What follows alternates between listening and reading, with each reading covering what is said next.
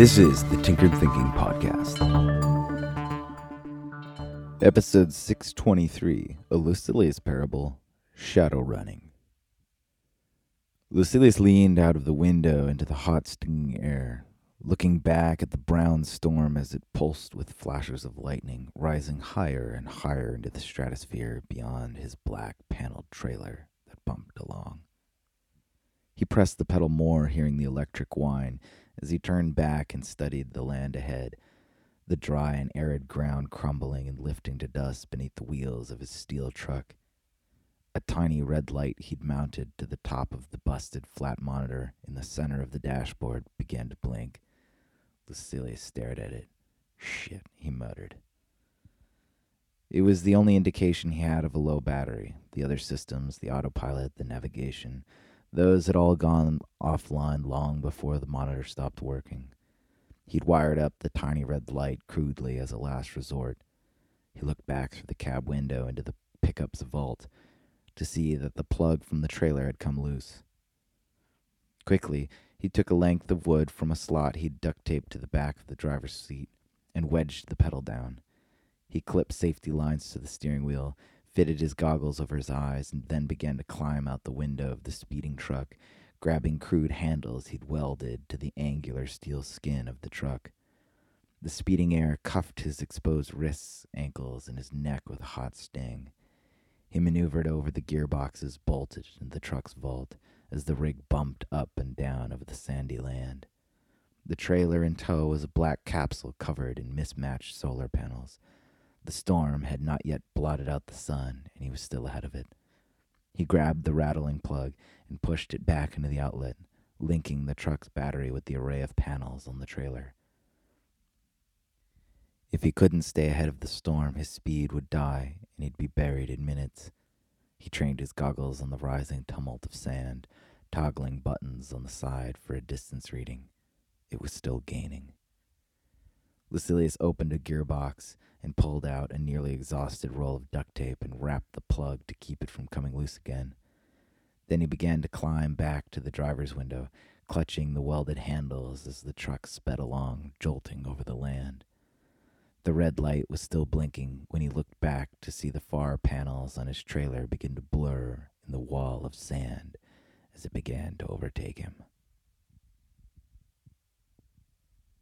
Days later, Lucilius saw a bright reflection in the distance. It took hardly an hour before the glare of light began to resolve, and he could see a huge array of solar panels clustered in the shape of a dome. The array was haphazard, composed of all sorts of different panels, thousands that had been mounted to a rudimentary scaffolding.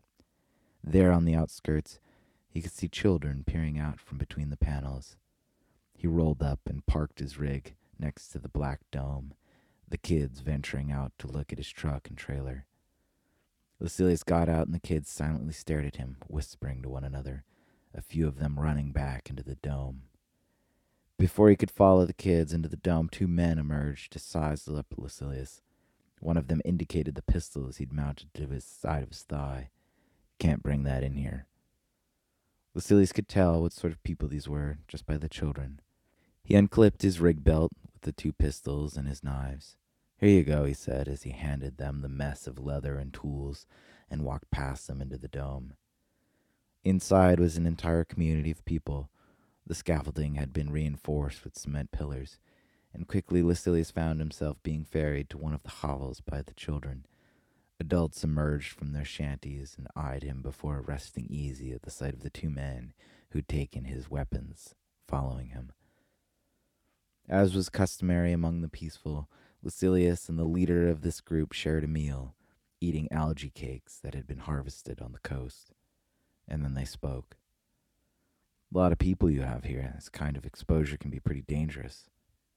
"We have agreements among the local war tribes," the leader said. "That couldn't have been easy." The man sighed. "No, it wasn't. I've had a few run-ins, still lucky, I guess." "What do you offer them?" "Different for each tribe," the leader said. "Explain." "I've promised the most powerful local chief that his tribe can come with us, and that's done a lot to ensure our safety from the others." "Go with you where?" There's a tanker on the coast that they are helping us guard and ready. We plan to sail south. Lucilius was confused.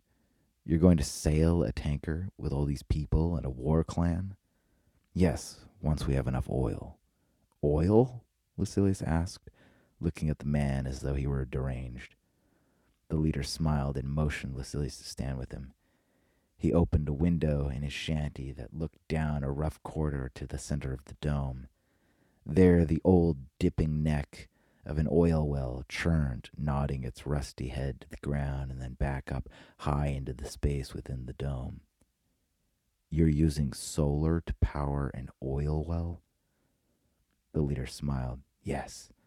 Once we have enough, we'll sail from this awful place and find a better one. For the briefest moment, Lucilius regretted that he never wore any rings. He launched the back of his hand and knocked the leader of these people off his feet and walked out. Morons, he muttered to himself.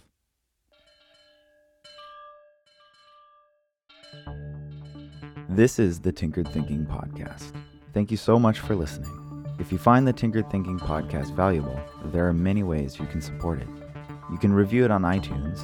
You can share it on social media with your friends. You can blog about it or discuss it on your own podcast. Or you can support it directly, and you can do this on the support page at tinkeredthinking.com. Both one-time support and monthly subscription support options are available. Thank you for your support of the show. It's listeners like you that make all of this possible. Any feedback or questions are always welcome, so feel free to reach out. And until tomorrow, remember to be careful about the context.